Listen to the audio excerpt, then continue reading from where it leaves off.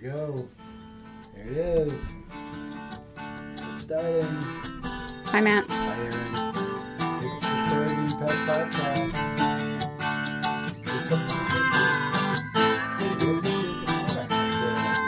You haven't heard the guitar before? The steel guitar.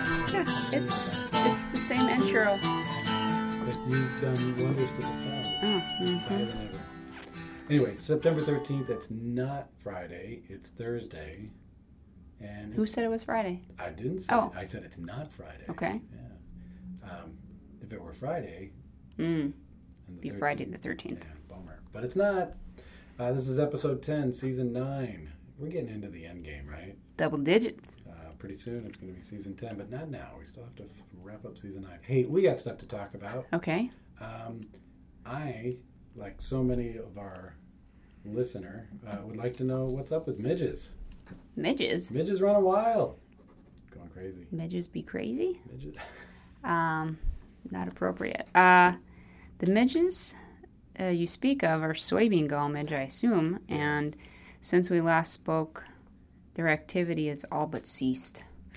I don't find them in plants anymore, partly because a lot of the plants are becoming mature, nearly mature, so there isn't anything to eat anymore. So I think a combination of plant quality, course, photo period, maybe even temperatures are, like all insects, it's like, hey, get out of here. Yeah. Or you're not going to make it. Yeah, I mean, this is a big thing for insects in this part of the world. They're picking up on environmental cues to trigger diapause or migration to get out of Dodge because, as they say in Westeros, winter is coming, and it's not good to be around. Yeah. So we don't know the cues that midges respond to, but we know what many insects do, and it's things like photoperiod, temperature, the senescing plant. Can we talk a little bit about senescing plants, soybeans? This is the Soybean Pest Podcast. Sure. What I can say is that in the last 2 weeks, I've been to all 4 corners of Iowa. Ooh. And I have seen every shade of green in soybean, including brown, which is not a shade of green, but I've seen fields that are completely senesced. They're brown, Just they stems. are mature. Yeah, they're ready to go. Where was that? Yesterday I was down in Washington. That's the southeastern part of Iowa. Okay. And again, we saw fields that looked nice and green, still looked healthy, full canopy, and then a few miles down the road, completely senesced. So it was incredible the diversity of or maturity that you could see just within a county. How soon to harvest, do you think? We saw combines out, not running, but we saw them look like they're getting tuned up and all that kind of stuff. We saw a few areas where the headlands had been taken out. I think that's when farmers are calibrating, making sure everything is good with their electronics and everything like that. Yep, checking moisture levels. Yeah. So we didn't see any whole fields being combined, but not only soybean, but we saw some corn that looked super brown. Really? So I wouldn't be surprised to see some of the corn going out if it stays dry this weekend too. I think I freaked the graduate students out because I was like, we've got to get everything out of the fields. Harvest is going to happen real quick. And they shouldn't be freaked out. We've been talking about plant progression being 7 to 10 days of normal.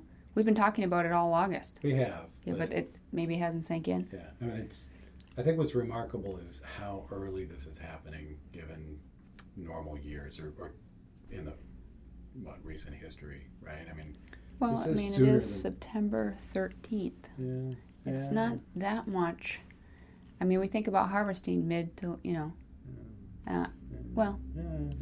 Okay. Anyway, but the plants are maturing. It is faster, right? It is faster, but we need to get our stuff out of there. Yeah, got to do it. Flags, stakes, cages, sleeves. Nothing would ruin a farmer's day more than having tangled up wires. Rebar go through a harvester. We don't want that. All right, so we talked about that. We talked about midges. Sure. Wait for the sequel. See what happens next year. Just wait for it. There's going to be a lot of discussion, I'm guessing, as data come in and you learn more from the fly specialist about what the exact species is that this midge belongs to. Still unknown what the species is. There's one midge dude in Washington, D.C. that we're working with. Hopefully we'll know more. A dude that loves midges. I mean, he's Dr. Midge. That's what I'm going to call him. And so, yeah, there's one guy that has that kind of specialty with taxonomy He has a identification. special way with midges.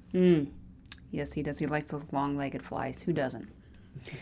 And so, yeah, we're kind of cobbling together some small pools of money. And so we're definitely going to be working on farm and on some of the research farms next year to learn more.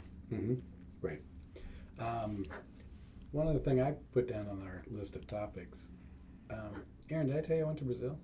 Yeah, you did. I went to Brazil. Mm-hmm. I did that. I sure did that thing.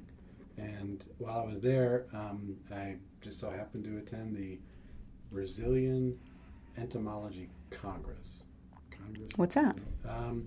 It's kind of, I think it's most like the national meeting of the Entomological Society of America, except this was unique in that every couple of years they merge with the Latin Congress of Entomology.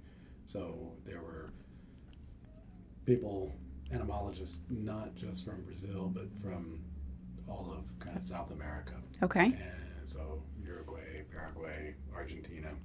And they asked me to come down and talk about soybean aphids and what the consequences of soybean aphids invasion of the United States was for soybean production. Turns out they grow a lot of soybeans in Brazil. Heck yes, they do. And Brazil, I don't know if you've looked at a map, is a huge place. It spans a lot of ecoregions. So, my kind of limited public school education in Brazil was, it's warm, it's hot, it's the Amazon. But where I was at was south of that area in a state called Rio Grande do Sul, pardon my pronunciation, but very temperate, not unlike the temperatures and climate, not unlike what we have here in Iowa, though maybe not so cold, much more mountainous. And I could see soybean aphids showing up there, although they didn't know if they had buckthorn and they weren't so sure, if they did have it, where it might be. But it was interesting at the Congress because I was there as part of a symposium on invasive species that attack soybeans. And the two that they talked most about were Heliocoverpa armidra, the old world bollworm, cotton bollworm, which, despite the name cotton bollworm, is more than just a pest of cotton. And it's prolificous, feeds on a lot of things, including corn and soybeans. And they were reporting outbreaks of this in Brazil. They have for several years. One real challenging thing is that it looks an awful lot like Heliocoverpa. And there's corn earworm. Yeah, there's real subtle morphological differences that you have to basically pull legs off and measure little extensions. The best way, and the way that they confirm the existence, is with molecular markers. And they have a group out of Australia with CSIRO that has helped them confirm the existence of these populations in that southeastern region of Brazil. So that was one. The one that I thought most interesting was, given your work with tracking the soybean gall midge, is the soybean stem fly. This is a invasive in Brazil, Melanogromiza. I can't pronounce Latin here. They should have never let me be an entomologist. It is key. What's that? But they don't teach it anymore. It would be nice to know how to pronounce things. M. soja. It's the soybean stem fly. It's an agromyzid. So your midge, I think, is a cecidomyid. Yeah. This is an agromyzid. Different families, clearly different species, but some similarities in the way they attack the plant. The stem fly, wait for it, guess where it feeds? Top. In the stem. Top of the stem. Yeah, they feed down the stem, and they get, from what I could understand from the talk, they get a couple generations, and boy, is it hard to manage with insecticides. It looks like the seed treatments really don't do much. And it's tricky to apply foliar insecticides because I think, like your midge, this stem fly is tiny. And turns out there's other flies in the field. And anyway. I think we have a few of those flies in that family. They would be leaf miners. So we have some in soybean and some in corn. I've never seen them get into stems of either corn or soybean, but you can see like they leave like trails, like feeding trails, but it hasn't become more significant. It's kind of spotty. If we were to get this invasive, and it gets into soybean, that'd be a whole different thing. Yeah, it'd be a bummer. Mm-hmm. And it looks like from the work that they presented, they've confirmed with molecular markers, DNA barcoding, that this is the species. There have been efforts in Brazil, throughout the Americas, to keep this species out. It's on quarantine lists, and there's efforts to prevent it from getting in and establishing. And there have been populations that have shown up before in Brazil, but they've disappeared.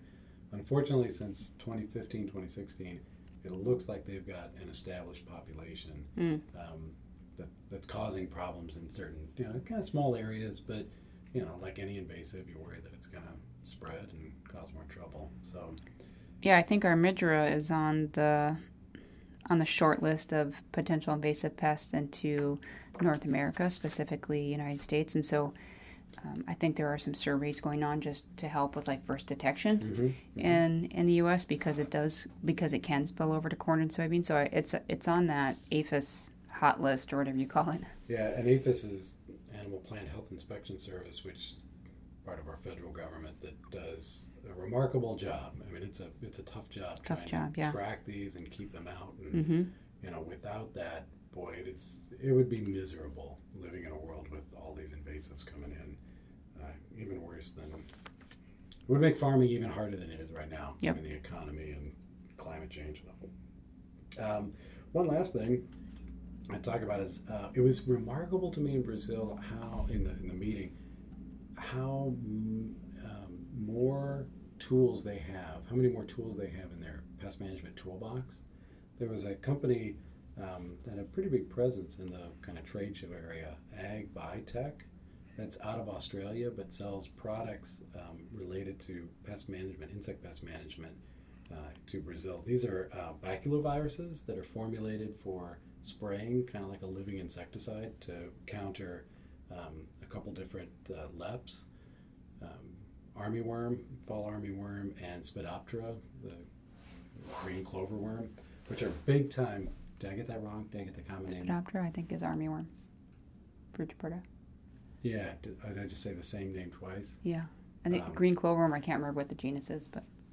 Yeah. Green cloverworm. Caterpillars. And fall armyworm. Yeah, but those are two big pests down there, and they were showing that these products can work and have a place. It was just interesting to me because that's not something I think our growers in this part of the world have commercial access to. But then we don't have the LEP pest that they do down there. Well, if you're organic, you would have access to foliar BT for LEPs. Right. But it's not on a widespread level. But especially if you have like sweet corn, I think that's what people are using. The BT. Right? Foliar BT, but not some of the viruses that you talked about. Yeah. Anyway, that was interesting. One kind of side part about that is I got the card from the guy, and he has this little identification chart, and he kept referring to, it's really effective against the snakes. And I was like, snakes? What do you mean? And he's like, plus he had an Australian accent, so it was a little bit, and I was like, I finally said, are you calling these caterpillars snakes? And he's like, oh yeah, man, I call them snakes. I was like, is that a thing down here? Is that do Brazilians refer to these? He says, no, it's just my own thing. I was like, do people generally follow you when you refer to the last instar of H. zea as a snake? And he's like, oh no, mate, but I've got it on my card, and look at that. Does it make large you terrible? Snake? Yeah, and it's funny that you mentioned that. Our colleague Brian McCornack at Kansas State has been looking at some of the foliar viruses that you can use on LEPs, and I think he is working with Australians, so maybe that is the same company. But he did a couple field days and said the efficacy is fantastic, long-lasting, and he's very excited about it as an alternative option to synthetic insecticides. That's the sound of me nodding my head going, wow, that's really cool. I mean, there's some happy news, especially given that, we see more and more reports of insecticide resistance. So it's nice to have an option. Yep. Anyway, that was interesting. It's kind of like the options, though, may not be as cheap. Did you hear about the new apple? Oh. The big one that's like the size of your face is like $1,200. It just came out yesterday. $1,200 for a phone. The cheap economy model. Yeah. $750. It's that cheap, crappy apple. You know what my daughters are not getting for Christmas? Whatever that X thing is. A phone the size of my face. Well, they can just see my face. They can get the 4 and be happy. I think we've covered everything. Sorry about that slight diversion. No, yeah. No. Yeah. Got to keep on trucking. Hey, look, let's wrap this one up. All right. Hey, if you want to find more about what we're doing, and we're doing so much. Erin, you're doing so much. Google soybean entomology. You'll find us. Erin's going to be twittering at you at Erin W. Hudson. That's always be tweeting. Never not tweeting. Mm-hmm. You can email us, and why not? Please do. O'Neal, Oneal, at iastate.edu, or look at that, EWH. Those are just your initials. Yeah. At iastate.edu. Come on. We have nothing better to do but drink coffee and answer emails. Subscribe to us via iTunes, Stitcher, Google Play, Pocket Casts, and cue the outro music because I think we're done, right? We're done. Dominic, if you're listening, we hope you stay safe with Hurricane Florence. Yeah, to all of our listeners down in the Carolinas. Mm-hmm. All right.